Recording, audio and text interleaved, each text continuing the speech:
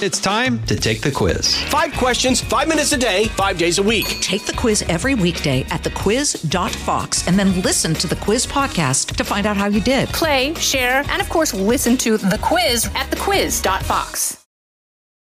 I'm Shannon Bream. I'm Will Kane. I'm Dana Perino, and this is the Fox News Rundown. Friday, July 21st, 2023. I'm Evan Brown.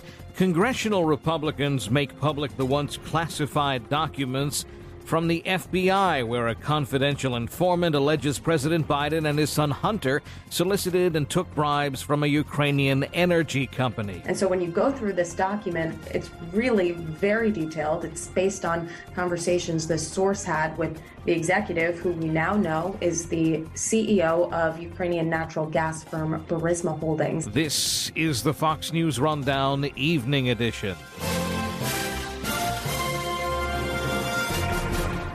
I'm Guy Benson. Join me weekdays at 3 p.m. Eastern as we break down the biggest stories of the day with some of the biggest newsmakers and guests. Listen live on the Fox News app or get the free podcast at GuyBensonShow.com. You've been hearing for years now about President Biden's son Hunter and his association with energy firms in both China and Ukraine. The nebulous relationship between President Biden and his son's employment isn't just fuel for controversy, but was also a source of contention for the Trump administration. But the president, his campaign, and the White House staff had always insisted the president was uninvolved in his son's business dealings. Now they've changed their tune, maybe. The change comes as IRS whistleblowers contest the official narrative, and congressional Republicans are eager to shine lights. There's a very clear shift, and while the White House continues to say that their messaging on the matter has never changed and President Biden never was involved and he never spoke to his son. FoxNews.com reporter Brooke Singman is the writer behind much of our digital coverage of this ongoing story.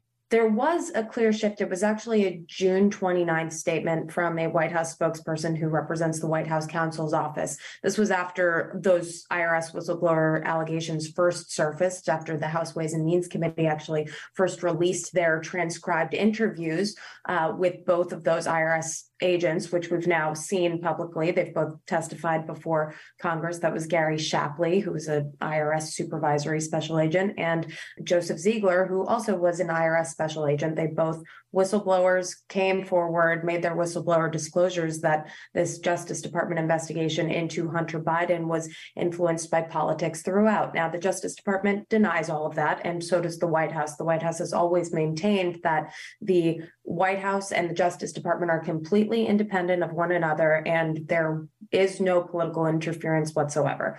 But dating back to 2020, throughout the 2020 presidential election cycle, the questions about Hunter Biden's business dealings were percolating. I have been investigating and writing and reporting on Hunter Biden's foreign business dealings since back in 2019, because if you remember, the Trump impeachment, the first one, was related to Hunter Biden's business dealings.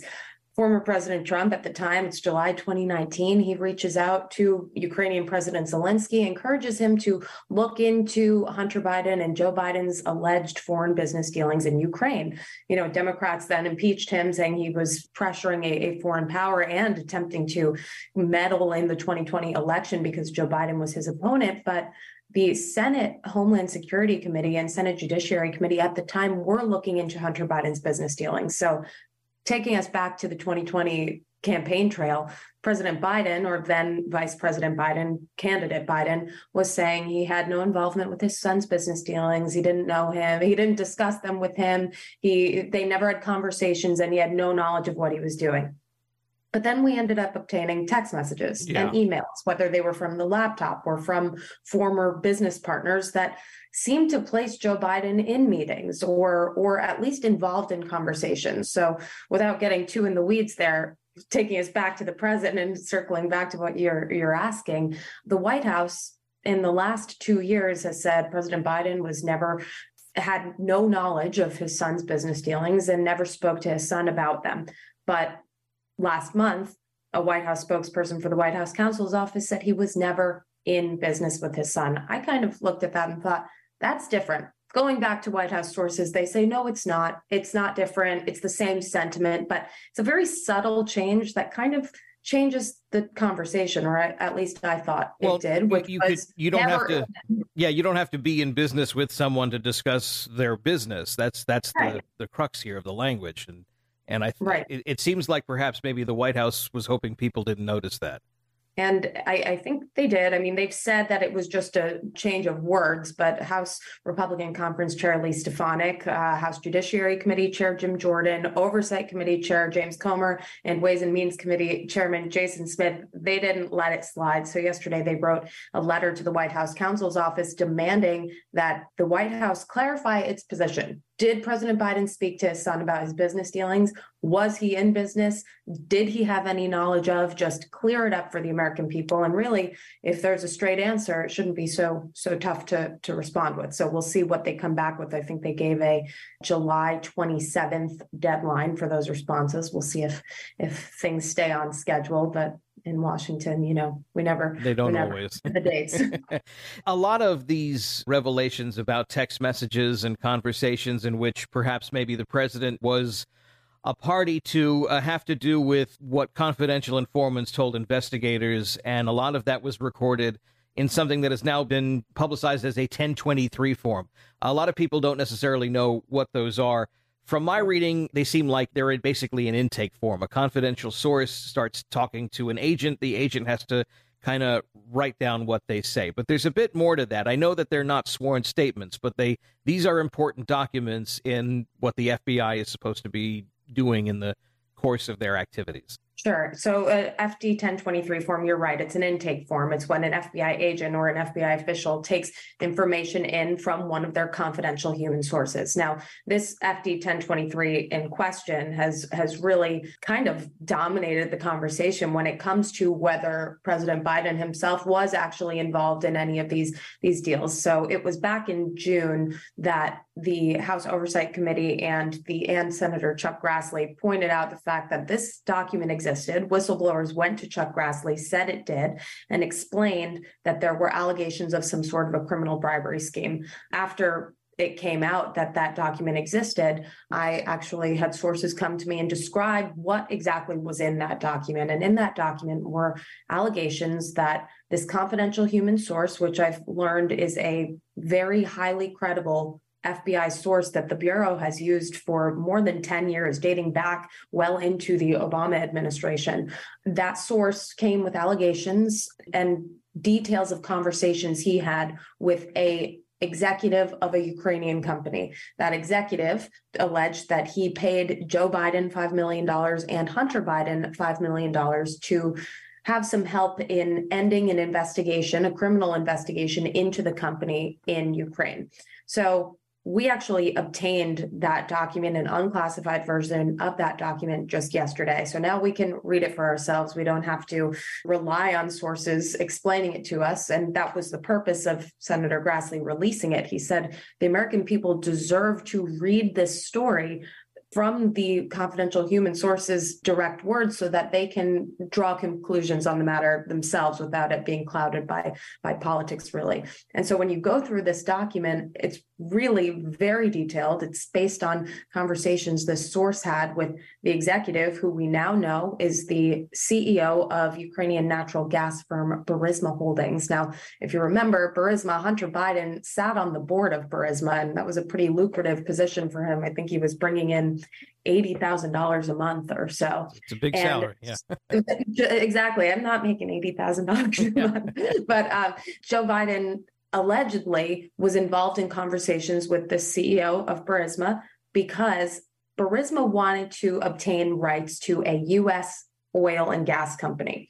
Apparently, in these conversations with the confidential human source, he's asking for advice as to how to break into the U.S. markets. The source tells the Burisma executive, Mykola Zlochevsky is his name, he founded the company, that it's going to be difficult for him to obtain or acquire any type of U.S. capital while he's under criminal investigation in Ukraine. And that's when Zlochevsky says, oh, don't worry about it. Hunter Biden's on the board. He said he will take care of it through his dad. So that places Joe Biden right there. Then if you read through the rest of these details of these conversations, Zlochevsky seems to say that he's paid Joe Biden $5 million and Hunter Biden $5 million. The source says that's maybe not a good idea. And Zlochevsky says, sorry, it's too late. And what he goes on to say is he was kind of coerced and forced to make those payments in order to have this top prosecutor investigating the company fired. Now, Joe Biden has publicly said and acknowledged that when he was vice president, he successfully pressured Ukraine to fire that top prosecutor, Viktor Shokin, and he even threatened to withhold $1 billion of critical U.S. aid to Ukraine if they didn't fire him. So sure enough, Biden's acknowledged and kind of boasted, actually. There are some videos and audio out there of him saying, I tried to make them fire him, and he did. We are speaking with FoxNews.com reporter Brooks Singman on the FBI releasing the form with the information from a confidential informant who links Hunter Biden, President Biden, and Ukrainian energy firm Burisma all together on the Fox News Rundown Evening Edition. We'll have more straight ahead. Let's talk about some of the difficulty in reporting this story. I mean, it's full of all of the things of intrigue that would make a novel or a movie, confidential sources, people off the record, so on and so forth, trying to piece together the narrative from the little dribs and drabs that you'll get. Let's talk about how difficult it's been to get the federal government to come forward with what should have always been publicly accessible documents like this FD 1020. We're used to dealing with government bureaucracy and filing under the Freedom of Information Act, but this seems to have been taken a lot longer and having to deal with a much thicker bureaucracy than normal. Why don't you talk a bit about that? It really is interesting. I mean, the FBI has always said, and the Bureau's caught in a mess here because they do try to even stay independent of the DOJ. As FBI sources have come and said to me, they are a fact-gathering agency. They are not people there making the charging decisions. Instead, they are gathering these facts and then turning them over to federal prosecutors, whoever they may be, for them to make those decisions as to how the information is used in an investigation and whatnot. So with regard to this FD 1023, the reason the FBI did not really want to turn this over was to protect the confidential human source. They say that by turning over a document like this and making it public, if this Mykola Zlochevsky only spoke to this confidential human source about this, I mean, they do have a point. If they had these very detailed conversations, now Mykola Zlochevsky might know that that source went to the FBI and is working for the FBI. He might know that that guy who he thought was just a business partner or someone he could go to for advice actually is working with the United States Federal Bureau of Investigation. So that's the FBI's point of it. On the flip side, you have Congress who had subpoenaed this document. The FBI didn't comply because they didn't turn over the document physically to Congress. Instead, they made it available for lawmakers to review in a secure setting, specifically for the purposes of protecting those sources and methods, or at least that's what they say. But of course, you do have Republicans on the Hill that say the FBI is trying to protect Joe Biden. Why is this information redacted? Because this form that we obtained yesterday, Senator Grassley had this form because whistleblowers brought it to him, and he was able to make it available and obtain it through legally protected whistleblower disclosures. But at the end of the day, the FBI's form that they were allowing other lawmakers to review in that secure SCIF, I guess it was last month, that had redactions over a lot of very critical information. They've explained that that's, again, to protect that source, but Republicans want to say that. Exactly. They want to say, well, why are we not getting the information we need to investigate the president of the United States, really?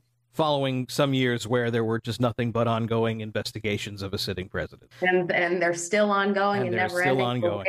Waiting for two possible indictments out of Special Counsel Jack Smith's investigation into January 6th. Trump has said he is a target of that investigation. He announced that this week, and DOJ sources have confirmed that to us. And then you have prosecutors in Fulton County, Georgia, who have been leading this criminal investigation for years into whether Trump allegedly tried to overturn the 2020 election. And the judge in the Mar-a-Lago documents case in the federal district in South Florida setting a trial date for May as well.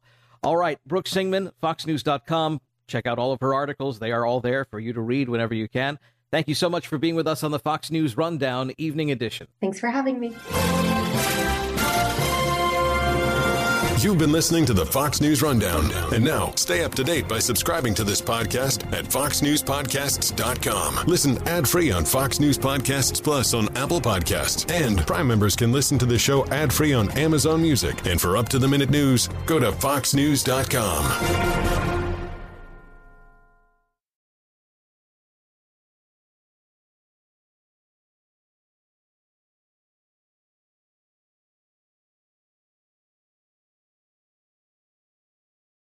Jason in the House, the Jason Chaffetz podcast. Dive deeper than the headlines and the party lines as I take on American life, politics, and entertainment. Subscribe now on foxnewspodcast.com or wherever you download podcasts.